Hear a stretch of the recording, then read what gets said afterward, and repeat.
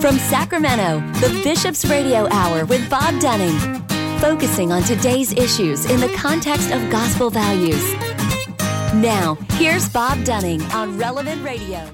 That's me. Welcome to you on this beautiful day the Lord has made. Appreciate you all being with us on the Bishop's Hour. This indeed is the day the Lord has made. Let us rejoice and be glad in it. And we're rejoicing right now because on the other end of the line is Father Michael Kiernan.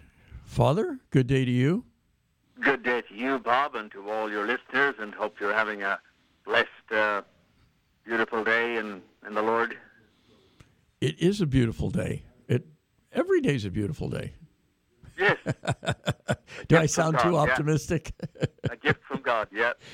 But they are. You know, I tell my kids that every day. I say, you know, if you get up and you look in the mirror and you're still here, there's a reason. You know, and it's probably a good reason because the Lord has kept you here. Mm-hmm. And you're here for a good purpose.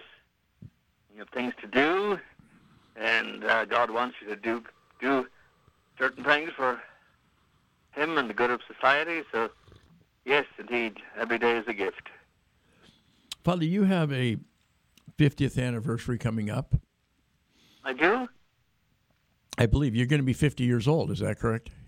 Yeah, 50 years old, yeah. It's a 50th birthday party, not an anniversary. Well, actually, it is an anniversary now that you mention it, and now that I think about it, yeah. Yeah, 50 years, God willing, coming up soon on the anniversary of ordination, and of course it's going to be the day after the ordination of priests here at the cathedral. So yes, we'll be doing ordinations on June 3 on Saturday, and then I'll be, God willing, celebrating on June 4, 50 years in ministry, yeah. So was the priesthood just always in your future? When did that? We did talk to Deacon Eric about his vocation and how it came about. The man who will be ordained on June 3rd. Mm-hmm. Was that something that?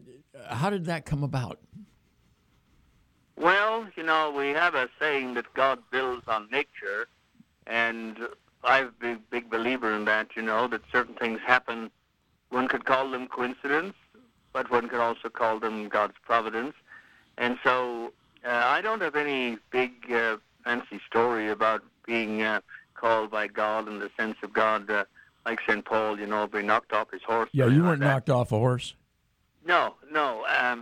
And some priests have great revelations, as it were, and things happen to them, you know, that really stuck out. But I guess I would say that, you know, I grew up in an environment where priesthood was very esteemed, and my parents were good, wholesome people in my family, and church was sort of in the air we breathed.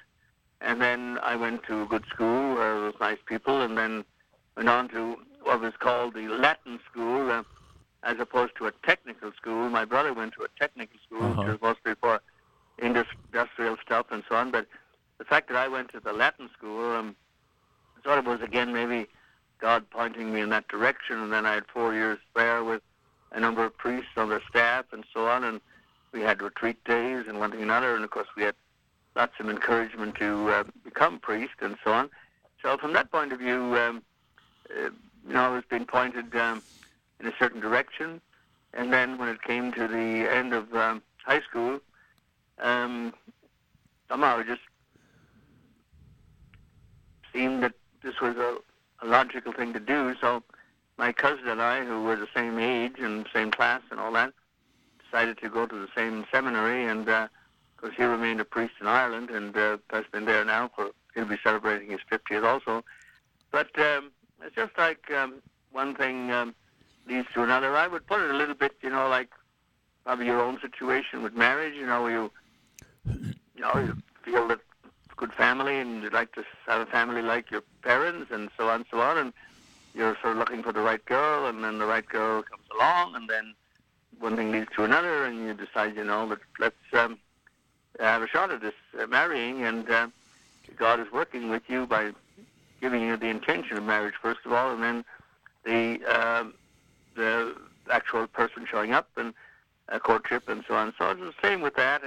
No big bells and whistles, but steady progression. And I would say that it was also true that I sort of never had any real doubts about it, and that once I made the decision and went to the president of the high school, I was a senior at the time, and he said, well, I'll help you write the letter to the authorities in the seminary and St. John's College, Waterford, and they'll take it from there.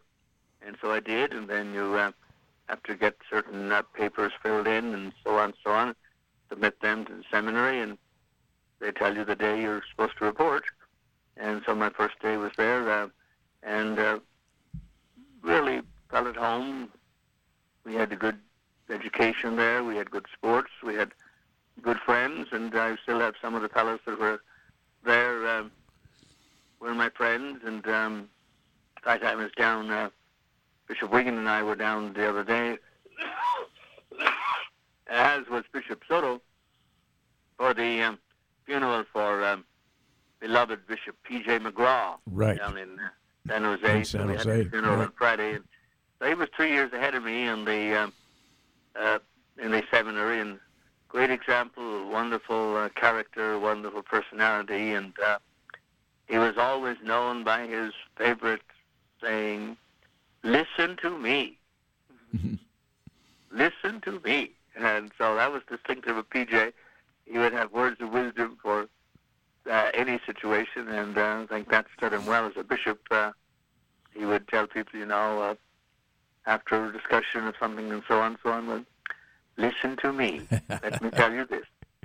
And so, anyway, those were happy days, and his classmate, Father Dan Welton, Senior Dan Welton now, was there, and I was surprised to see Dan looking pretty much as I remembered him from all those years ago. And so that was a nice occasion to have a beautiful Mass with many, many people in San Jose the other day for a classmate of mine in the seminary, yeah. So, were you button heads with yourself? I could have been a professional hurler. I could have been whatever. I could have gone into. Did you have those battles with yourself or not? No, I really didn't have. I think the two areas that I thought about, three areas really. I thought of going into teaching, and then I thought about, which I think I would have been very good at actually, and would have been comfortable for me. I tend to do teaching in a way in my talks and homilies. Sure. And then the other thing I thought about was being, I grew up on a farm and knew all the animals and all that, and very close to the land. And so I thought about staying on I think I would have inherited my father's farm there and all that. But I also thought about going further and going to college to be an agricultural instructor and all of that. Mm-hmm. And so those were fleeting around in my brain as I came to the end of high school and during the summer of decision-making. But once I went to the seminary, they never came back, and never occurred to me to do anything else. Only this. Again, it wasn't, bells and whistles, but it was just that it seemed comfortable, right, and once I then got into seminary, and one year led to another, and I never remember having any great decisions to make. Or should I? You get ordained a deacon a year before you're ordained a priest, and in a sense, the diaconate decision is when you make the vow of celibacy and so on, and then that's sort of a pivotal time. I never remember having any great angst about should I go, should I not, should I this, should I that. So it was a great time. I went to England every summer because we basically had to pay our way in the seminary. The diocese here would have paid the seminary, St. John's College, a certain amount. I don't know what that was or how that worked, but that certainly offset many of the expenses. But we had we had many expenses ourselves, and the personal expenses, and your own clothes, and your this and that. So I went to England to work on the buildings, construction building, for 8 or 10 weeks in every summer. As a construction worker. Experience. Yeah, construction workers. Even to this day, like I recently moved from the cathedral back to Our Lady of Assumption Parish because, as you know, the cathedral rectory is no longer allowed for living with some concerns about the structure. So anyway, we were directed to get out of there, and so I like to move all my own stuff, which isn't that much anyway, but some things were a little bit heavy. But I enjoyed moving them and putting them in my car and taking them out and putting them in their place where they go now. So thank God my arms and chest and so on and shoulders are still able to do a bit of that, even though I'm old now. But so that was a good experience, both in that sense and also in regard to just maybe experience of human life on the construction world. You know, there was a lot of guys there, and you know, we socialized and we went to bars at night and those other things that people do on weekends and so on, and met a lot of fellas, rough and tough for sure, and lots of problems and fights and so on in the bars and so on. I remember that time well, and I would sometimes just sit there and look at the whole world go by and think to myself, you know, plus all this. So that was in itself a very good, helpful experience for me in real life and seeing the reality of the way people live. So if Shelley and I want to remodel a bathroom or something, we should call you? Oh, yeah, sure. Yeah, okay. Yeah. And I'm reasonably priced, you know, maybe good. $500 an hour or something like that, you know. So it wouldn't be a big problem with that, yeah. Now for you, it might be, since you're a wealthy man, it might be a little bit higher, but yeah. But being a good friend of yours, on the other hand, might count too, so you might come back down. So we're worth something, yeah. We're worth something. So, but and now, if I didn't do it for you, I would do it for your wife, yeah. Oh, sure. Yes. So, but now in seminary, you wouldn't be able to do that in summer, right? I don't think so. I think nowadays they have pretty well, almost from the very beginning, they have programs for them at the pastoral level and so on. So, yeah, I mean, we just went home and you get out of there in early June and get back. I think it was around Labor Day. So almost like just a regular college. You were out for the summer. Yeah, and to do what you want to do and whatever you do it yourself. You know, you go to Mass, you don't go to Mass every day, or nobody's going to Mass every day in the seminary, but in the out in life as I was, it wasn't possible to go every day, though I lived in Birmingham. My place where I worked was Birmingham, England, very center of England there, and there was a beautiful church called the English Martyrs Church, and would go there. Most of the time they had an evening Mass, and so I got a chance to go to work and then go to the evening Mass and meet a lot of wonderful people who, in some ways, are part of my life still today.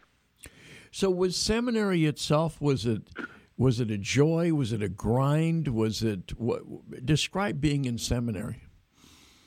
Well, you know, any type of education or college or whatever it is, some days are better than others, and some professors and teachers are less boring than others, or more boring, and some subjects are more interesting than others, like canon law, you know, the whole law of the church and the rules and regulations. Well, you could sort of live without that if you could, but had to be done, had to be studied. And then I enjoyed the philosophy and psychology classes we had, and then of course we had basically the first 2 years of seminary for us was studying philosophy, and very little to do with real theological discussions, and then the last 4 years, it was a 6-year term, last 4 were theological discussion. So the first 2 were called years of philosophy, and the others were called years of divinity. And so in those last 4 years, we had all the different things about dogmatic theology, you know, teaching of the church, then moral theology, you know, the reasons of what we do, what's right and wrong. and as they can in law, history of the church, of course, and all the different things about the sacraments and what we believe as Catholics and our call to be a priest. I remember the president of the seminary there one day telling us, now he said, you'll be going far away places in the United States and other parts of the world, and he said you'll meet all sorts of people and you'll have all sorts of experiences. But he said if you come back to Ireland on your visit and the people say, you think he never left, he said, you will have done well. Oh, wow. Don't come back with airs and graces or stuff like that, that you're somebody important or that you're better than them because you are now pastor of some huge church in New York or Los Angeles or some of that, or you're a Monsignor or whatever it might be.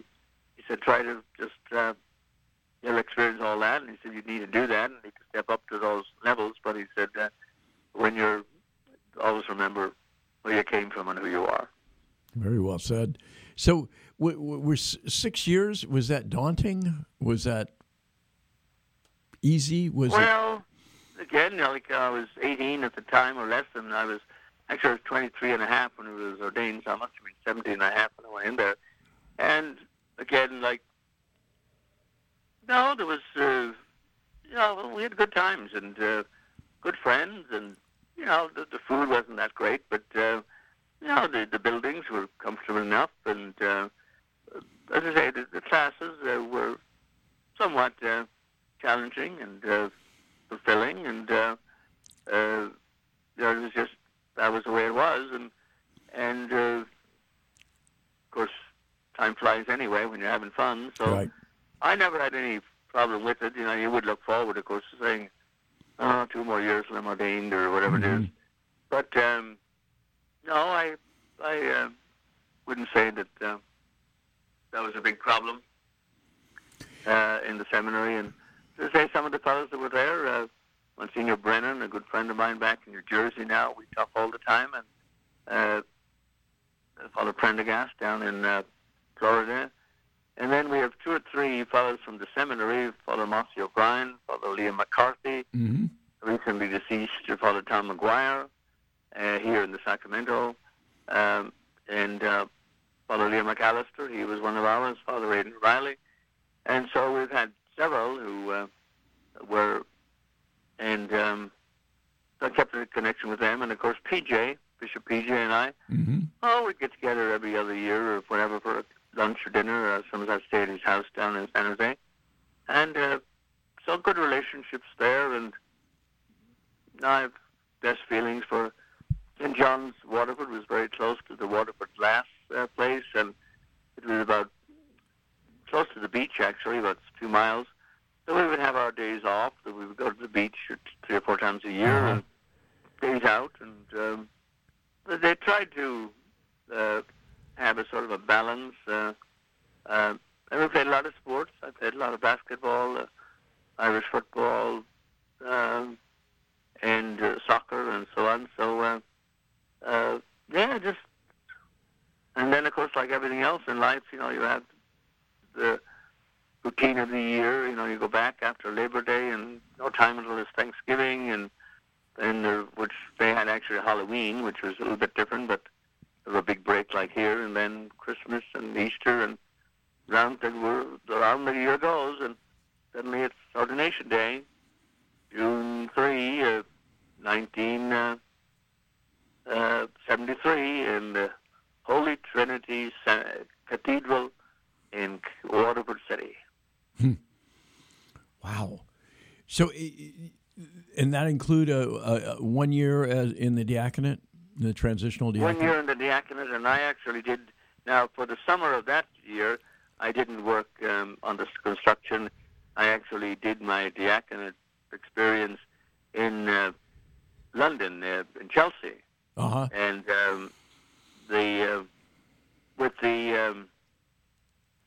with an order of priests, and that was a good experience. Just getting around London was in itself both an enrichment and a challenge. it's a huge city, and it was complicated to get around. But I remember those days in Chelsea and Fulham and Shepherd's Bush and various other places. That was a good summer, yeah. Wow, well, your date in 1973 and mine when I finished my college studies are identical. I guess we were bound to meet. Wow, and we have met, and it's been a joy and pleasure, and so on and so on, and that's a long time to be somewhere connected, yeah. It is, yeah. So, yeah, when you rattle off that date, I got chills. I went, wait a minute, I know that date, because that was one of those dates that get fixed in your mind, as you're anticipating it. Yeah. So, what of the people that started a seminary with you, what percent become priests? Most, all, or?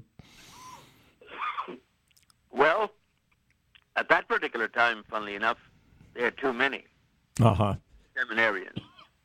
And so I remember the dean of the seminary, he said, there's too many here. We have to thin it out. Mm-hmm. So he said 16, that's 32, he said. Well, that's going to have to be cut in half. So he said, we'll find an excuse to get rid of 16 of you. Wow. And somewhere or another, he said, we'll get gone. You'll be gone. And so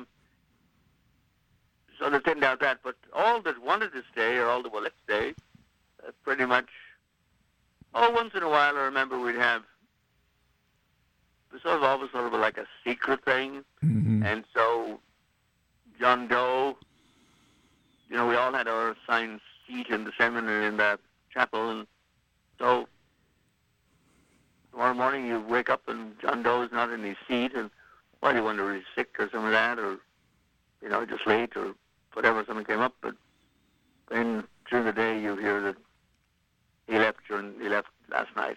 Hmm.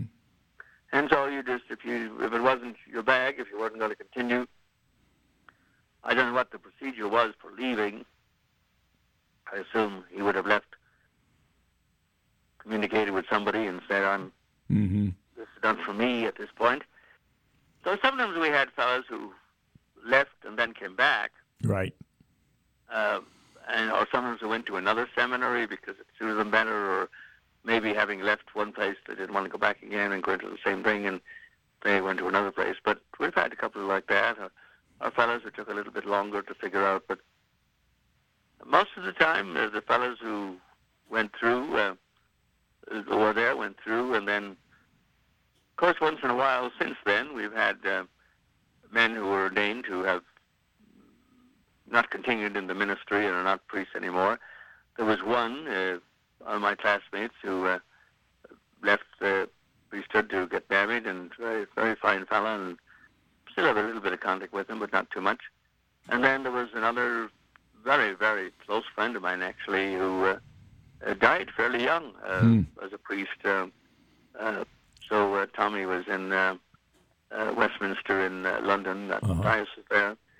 And so, but the rest are all soldiering on, and of course, getting up in years now, and most of them retired. So we used to, I've said many times that growing up in the Diocese of Sacramento, the term Irish priest was redundant because everybody was an Irish priest. I know in my own parish we had Father Degnan when I was a little boy, and then we had Monsignor Coffey for years and years and years. But both had gone to seminary in Ireland, I'm sure. But now we don't hear, what has happened? Why is that not the case anymore? Well, of course, all of Europe, and much indeed even the United States, have undergone to make big changes in regard to religion and understanding of God and so on, and commitment, and numbers are down with priests and sisters and everything in the last 50 years. But in Ireland, it's a sad story for sure. The numbers are really in the tank. And there's a great number of African priests, Filipino priests, and Polish priests, and now I'm sure there are a few Ukrainian priests because of the people often bring their priest with them, or their bishop over in those countries will send a priest to take care of the people. There's a lot of Polish people in Ireland, also the people in Ireland from every, with Europe being an open border. Right. So that's one thing in African priests, and but the number of vocations now in a given year is nothing really. Wow, that come from Ireland itself. So that they produce their own vocations. I think part of it is, the church in many ways was a cultural thing, and anti-British and all that sort of stuff, and all that has sort of gone away. And then, of course, it's one of the wealthiest countries in the world now, and so whereas it was very poor, and so a variety of things. No one that you could put your finger on. The scandals in the church were very hard on the church in Ireland, right? Because it's a small country, and one of the things I always find when I go back there is, you feel, even though some counties are maybe 200 miles away, but it still seems like, well, it's actually the whole country is not as big as the Diocese of Sacramento. Right. So just as, I as a priest would feel a great kinship with Alturas or South Susanville or Vallejo or Reading. So in the same way in Ireland, if something happens in county far away, it's still not that far away. And so, again, people were in a very difficult situation with that. It was particularly hard there because you could have a situation where a person was a victim and then the perpetrator, but they could be connected with each other, and so you might be either kin with both of them, right, or at least know both of them very well, and now you're in a total bind because you don't know what to do with yourself. If you're sort of standing up for one, you're opposing the other, and so there was a lot of interconnectedness there, and so I think in that sense, and then the faith was so strong but that wasn't the only thing. I would say it was also, the just change of the world, and I think one thing that people don't understand very well is that there was an excellent talk given about a month ago there or more at the Holocaust Remembrance event, which is always at B'nai Israel. And the sister, it was a Catholic sister who gave it, and Sister Mercy, actually, from back east. And she talked about how the underpinning for the Holocaust was powerful in the sense that, the whole understanding of anti-Semitism and people's attitude to Jewish people, was enormously bad. And so therefore, when all this stuff started happening, it sort of, nobody said anything, but, maybe it's not that bad, and so on, that type of attitude. And Hitler himself was able to, build upon all these things and so on. So with the result, and this I think was part of the whole thing of, Vatican II and the challenges we face in society today with religion, is that people said, how could such a thing happen in the heart of Christendom? Mm-hmm. It didn't happen in China, or it didn't happen in even Russia. It happened in the very center of the Christian world, where Germany, between Catholics and Protestants, is about as Christian as you could get. Sure. But still, this thing not only took off but flourished, and so all of those then raise questions about John Paul Sartre and the death of God, and where was God in all this? And if this is God, well then, what are we to do? And how could God let this happen? And all these questions. So a lot of doubt, but of course, as I say, in Ireland also, wealth and prosperity, who needs God when you have all this prosperity and everything is hunky-dory? And I got the fancy car with the fancy house and everything I need here. I don't need no religion or nothing like that. So all of those types of things were at play in a variety of ways to pull it down, yeah. Wow. Now it has to be built all up again. And, of course, that's the great secret of the church is that, the faith actually in Europe in the 6th and 7th century was basically wiped out. But the Irish monks and many others went there and rebuilt it. So now we see signs of that in some ways in different countries, where there's a renewal. And some would say there's just, like Bishop Soto was just saying to me the other day, that he was reading about small little tiny shoots of renewal in the Irish church. And but they have some ways they're crazy because one of the things that they do over there is just totally go crazy with First Communions and confirmation. So if your child was getting First Communion, she is going to get the fanciest dress that a child ever wore in her life. And she's going to get all sorts of things. And she's going to have a limousine to take her to church. And all the friends and family and neighbors will be obligated to give her enormous amount of money. So you should at least give her $100. Right. $500? Come on, Bob, you can give her $1,000. Wow. Do it upright. And then her family will take her to a fancy hotel in, again, this limousine, and the whole thing could cost $2,000 or $3,000 My for goodness. this child, and the same for confirmation.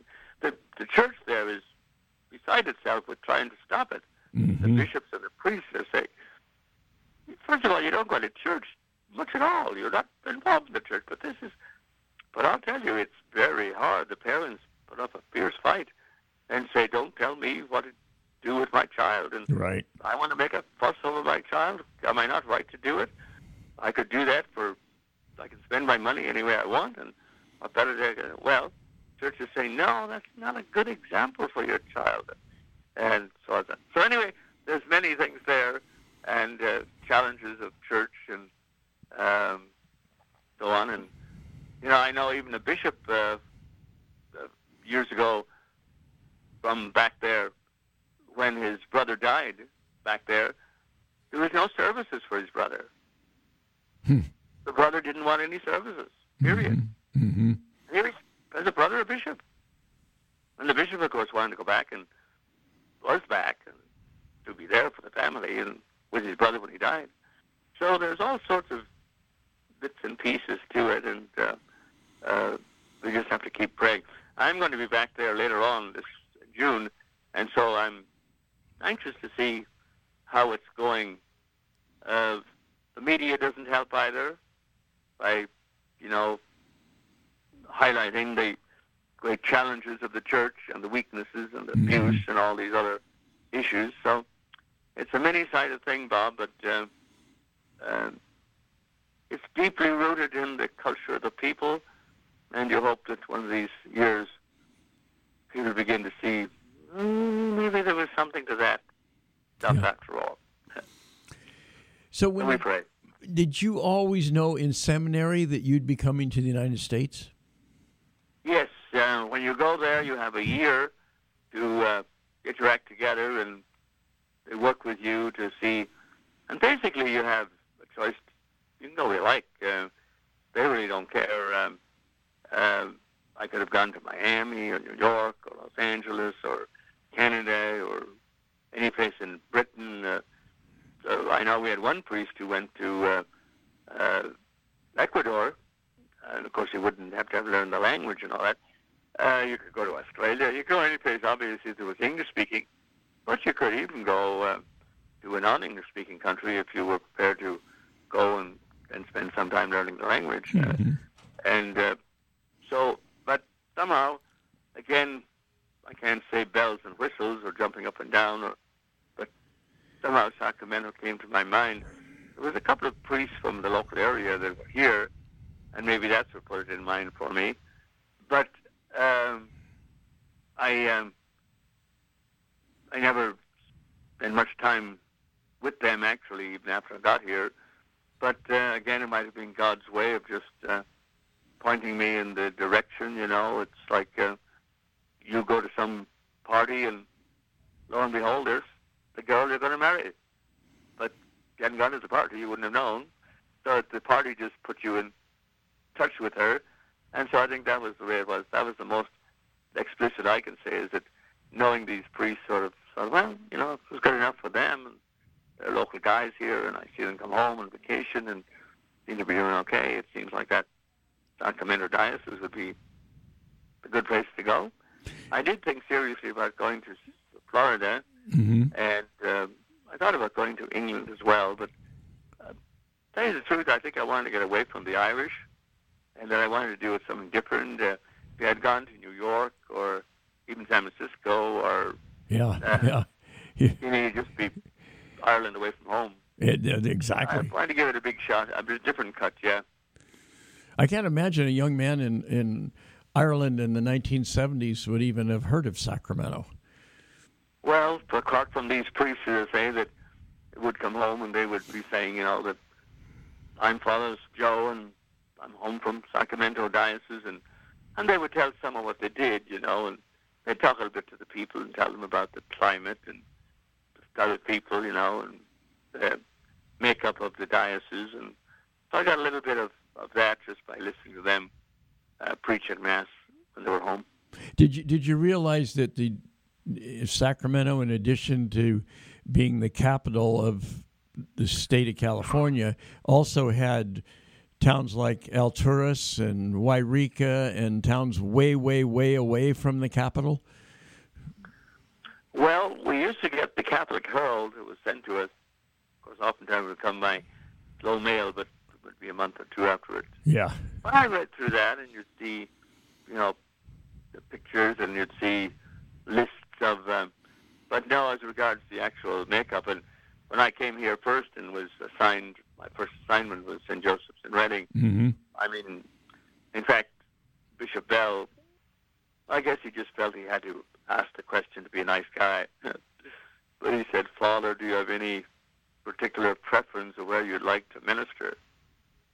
And this was my first evening with him. I stayed at dinner with him my first night in town, and I was fortunate to stay there with him for a couple of days at his home out in Carmichael, as it was then.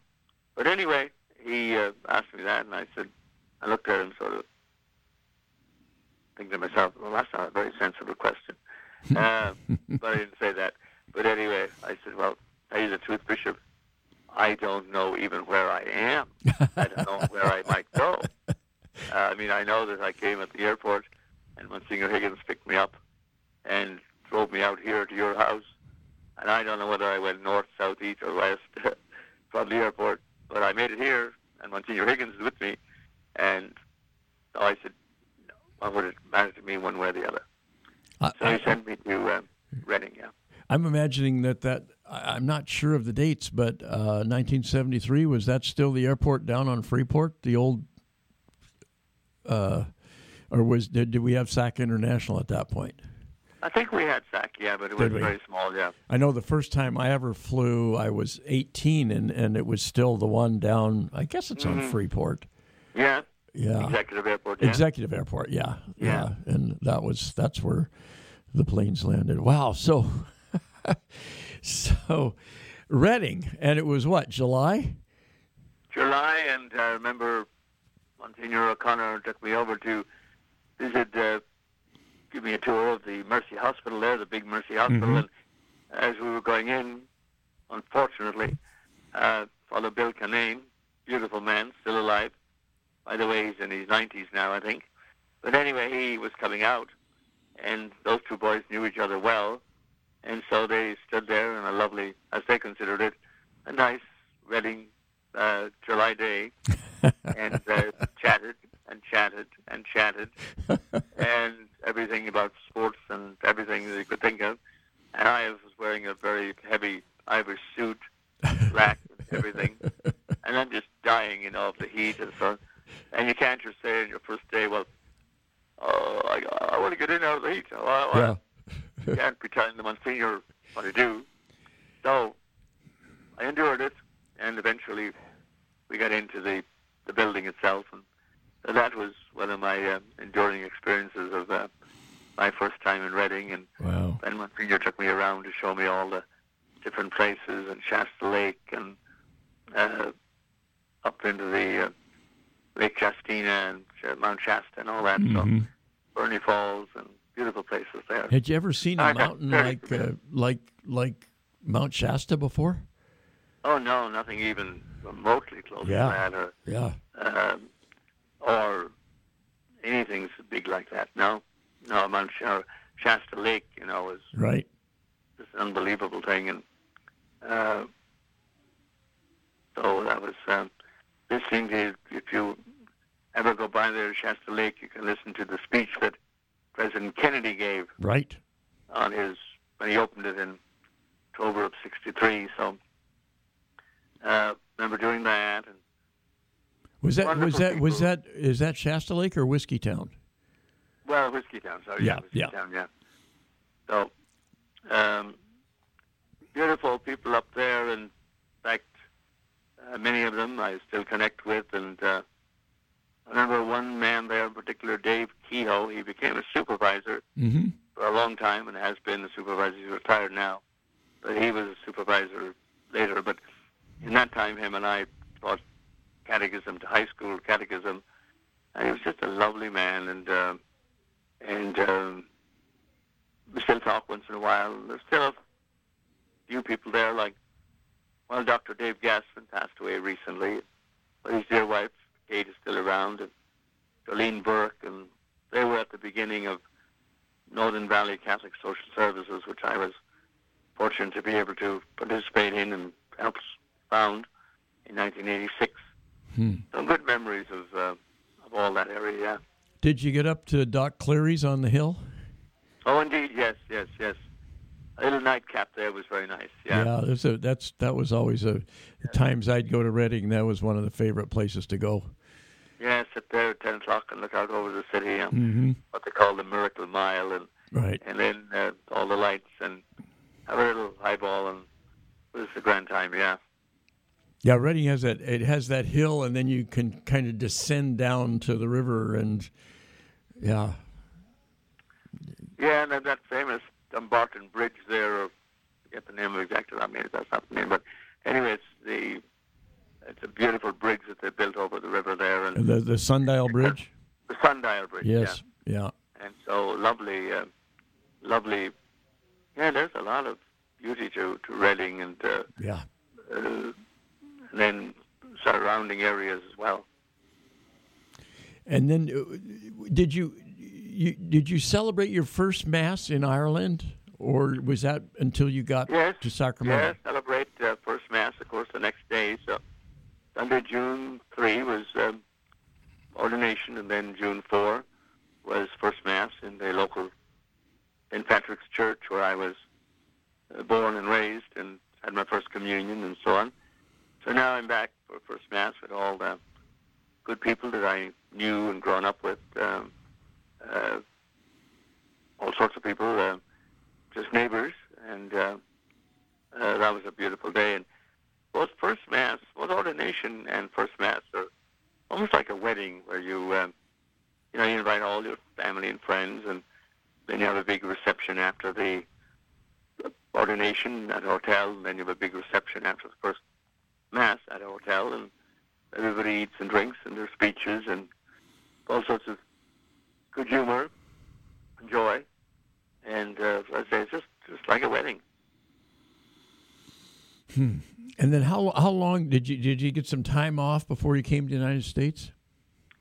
Yes, I did, and I didn't take as long as I should have, probably looking back on it now, but I think I was about 7 or 8 weeks so I came here at late July, and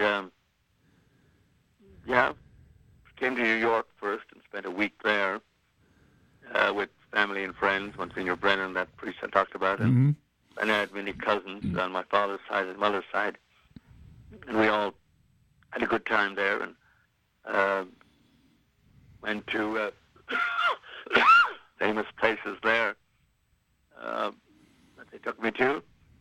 You know, the great visitor places. So it was a good time there, and got on a plane from there and way off to Sacramento, and there we are. Let's get going. Time to work. And how long were you in Reading? I was in Reading for almost 4 years, and then I went on to Modoc County after that, where I was there for a little over 4 years as well. So those were great experiences of joy and good people, and two very different experiences in the sense that Reading is quite city, and Modoc was very rural, and in Reading we had a lot of staff and 2 or 3 priests, but in Modoc I was there by myself, and no staff really, only sort of you get to be chief cook and bottle washer. And this would be Alturas? Alturas, yeah. Mm-hmm.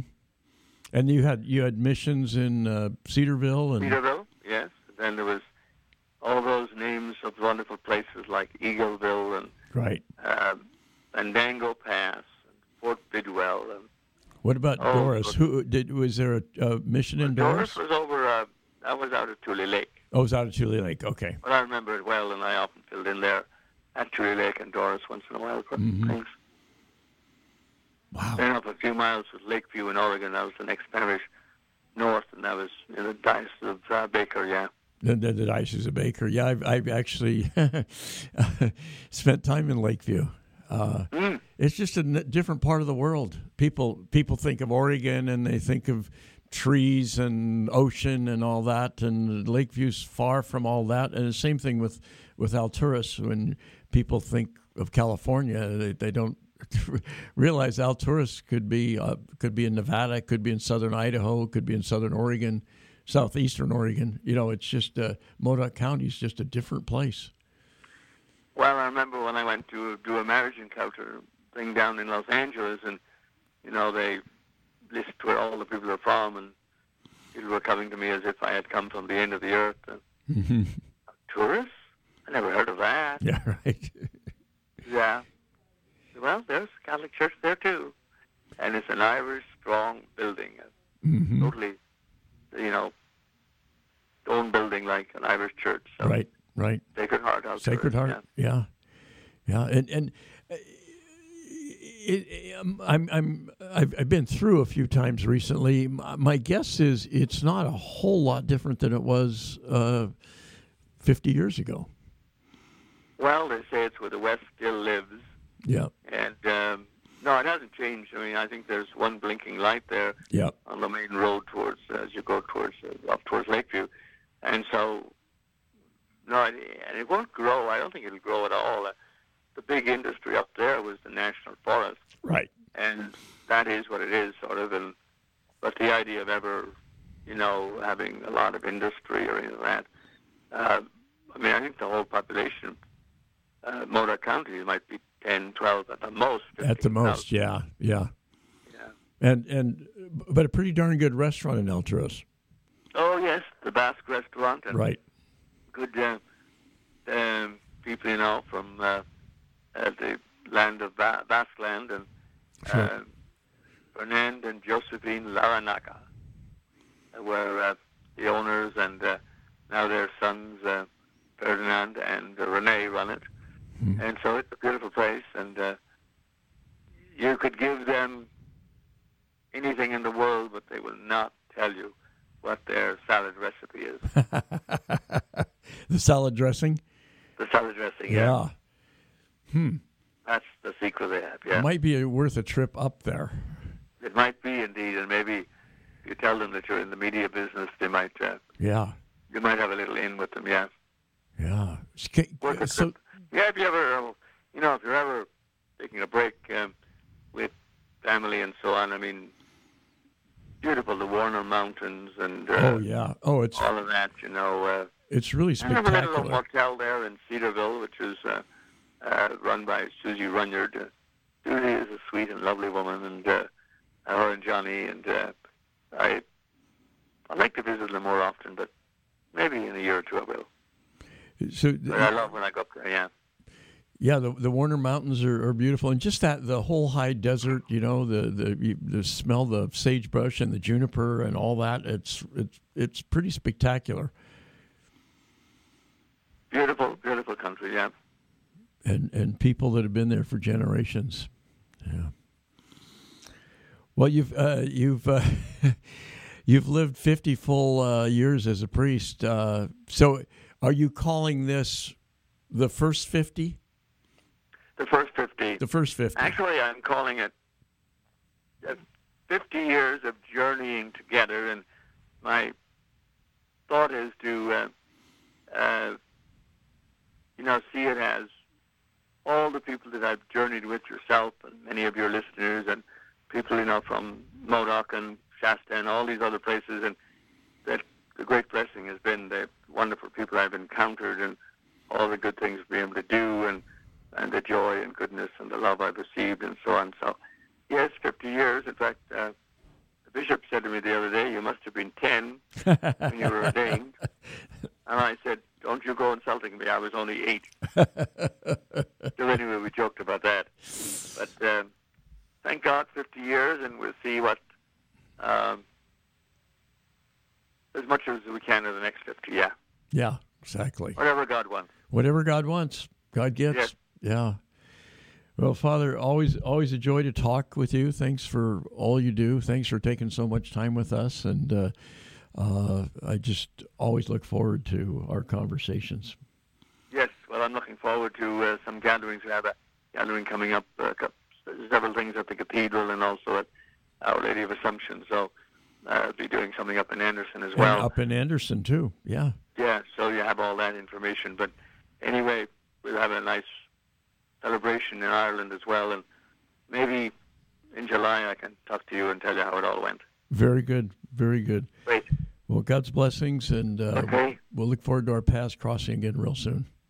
Anytime, always a joy to be with you and your listeners, and God bless you all, yeah. Thanks, Father. God bless. Okay, That's great. Father Michael Kiernan celebrating on June 3rd his 50th anniversary as a priest. And speaking of anniversaries, right about that time, Bishop Wiegand will be celebrating his 60th anniversary as a priest. That's going to do it for us for today. Thanks for listening, everyone. God bless. This portion of the Bishop's Hour is brought to you by a grant from the St. Vincent de Paul Society. Drop by and shop at their thrift store, a beautiful, beautiful thrift store at 2275 Watt Avenue, open Mondays through Saturdays from 10 to 8 and Sundays from 11 to 6. They also accept donations at the store, donations of furniture, appliances, clothing, books, everyday household items. Your donations help to fund the many projects of the St. Vincent de Paul Society throughout the Diocese of Sacramento. Do such wonderful, wonderful work, and the thrift store is one of the ways they raise the funds to help people throughout the diocese, and also many of their clients are able to access the thrift store for items that they need. You can give them a call. They will come pick it up as well, but you can give them a call. They're at 916-972-1212. And remember, again, the thrift store is open 7 days a week at 2275 Watt Avenue right here in Sacramento. Well, Bishop Soto refers to Christ the King Retreat Center as the jewel of the diocese, and indeed it is. What a beautiful oasis it is. It's located in Citrus Heights, right in the hustle and bustle of the city, and you feel like you're getting away from it all when you turn off the main road and just come into Christ the King Passionist Retreat Center. Christ the King has served Northern California and the Diocese of Sacramento for over 60 years through parish weekend retreats, individual spiritual direction, and a variety of other programs. For information on all the programs that they offer, including residential programs, give them a call. They're at 916-725-4720, or you can visit them at 6520 Van Maren Lane in Citrus Heights. And we certainly thank the St. Vincent de Paul Society, and Christ the King Passionist Retreat Center for their fine and long-standing support of the Bishop's Hour. This portion of the Bishop's Hour is brought to you by a grant from the Mercy Foundation, enriching lives in the Sacramento region through Sisters of Mercy ministries in healthcare, education, housing, and the care for the poor and elderly. For the Mercy Foundation, philanthropy is one of the most powerful expressions of compassion and love. Just as many people in our community need a hand, countless others are reaching out to them with comfort and hope. You can express your care and concern for the less fortunate with a gift to the Mercy Foundation. You can give them a call, 916-851-2700. That's 916-851-2700. And you can be confident that fully 100% of your contribution will support the Sisters of Mercy ministry or ministries that you choose. And what a wonderful treasure Easter's Catholic Books and Gifts has been for all of us here in the diocese as they transition into new ownership and management. They continue to offer wonderful workshops, wonderful resources for the Catholic community throughout the Diocese of Sacramento. Not only does Easter's provide a wide array of Catholic books, both current releases and longtime classics, but they also sponsor a number of valuable workshops and lectures throughout the year. They're located at 6916 Sunrise Boulevard in Citrus Heights. Give them a call, 916-338-7272. We also receive generous underwriting support by Crumley & Associates, a private wealth advisory practice of Ameriprise Financial Services. If you have questions about retirement, Crumley & Associates can help you with their confident retirement approach that can help define a clear roadmap to get you where you want to go.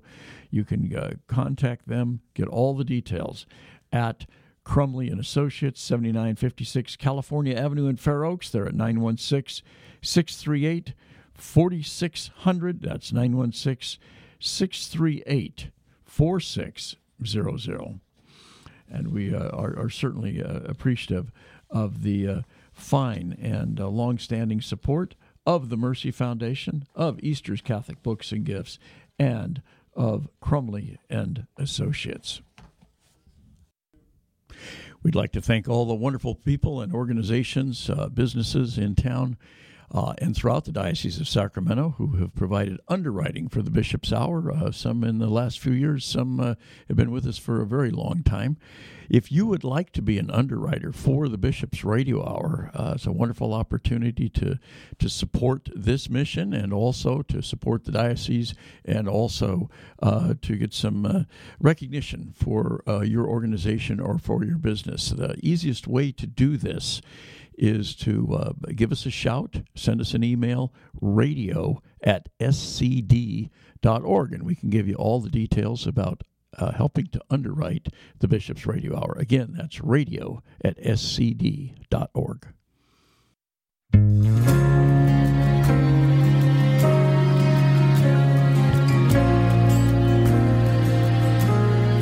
I feel burning deep inside of